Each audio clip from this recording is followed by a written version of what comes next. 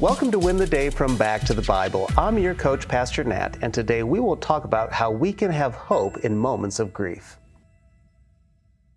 Funerals can be one of the hardest moments for a person. It's this weird combination of grief and hope. But why have hope in a moment like that? What would hope be anchored to? Well, that's what we want to talk about today as we continue our study of the book of 1 Thessalonians. This is what Paul writes in 1 Thessalonians chapter 4, verse 13. But we do not want you to be uninformed, brothers, about those who are asleep, that you may not grieve as others who have no hope. What happens to a person when they die? This is a good and common question. In the Bible, it was common language to refer to death as asleep. When a person dies, the body is buried or destroyed, but the soul lives on. There is a false teaching called soul sleep. You can't find this concept in Scripture. What we do find are passages like 2 Corinthians chapter 5, verse 8, where Paul wrote, "We would rather be away from the body and at home with the Lord." Philippians chapter 1, verse 23 says, "My desire is to depart and be with Christ, for that is far better." Remember, when Jesus addressed the thief on the cross, he didn't say, "Today you will be napping with me in paradise." He said, "Today you will be with me in paradise." Though the body dies, the soul lives on. But that's not the end of the story. We can expect a resurrection of the body. Paul wrote in 1 Corinthians chapter 15, "For if the dead are not raised, not even Christ has been raised. And if Christ has not been raised, your faith is futile, and you are still in your sins. Then those who also have fallen asleep in Christ have perished. If in Christ we have hope in this life only, we are of all people most to be pitied." So there is a resurrection of our bodies. This is where we will have a reunion of soul and body. This means there will be a resurrection and a reunion of the people saved by Christ.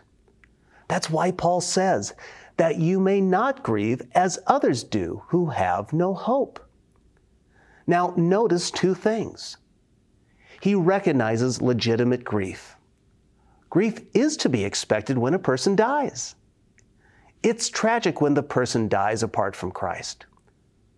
But much like when friends separate or a child departs for college, there is this legitimate sadness because of the intimacy of the relationship. But for the believers, it's not goodbye, but until next time. Even Jesus grieved at the initial death of Lazarus. But don't miss it. There's hope. There is a resurrection. There is a reunion. This is why David could go from petitioning and concern over his dying son to peace after his death. In 2 Samuel chapter 12, David said, "While the child was still alive, I fasted and wept. For I said, 'Who knows whether the Lord will be gracious to me, that the child may live?' But now he is dead. Why should I fast? Can I bring him back again? I shall go to him, but he will not return to me." David knew there would be a reunion, and that gave him great hope. Today, I don't know what hardship or brokenness you're facing, but know this: there is hope. No matter what loneliness you are experiencing from loss, there is a day coming when there is no more pain, suffering, loss, death, or disappointment. That is guaranteed hope. So today, embrace Paul's words.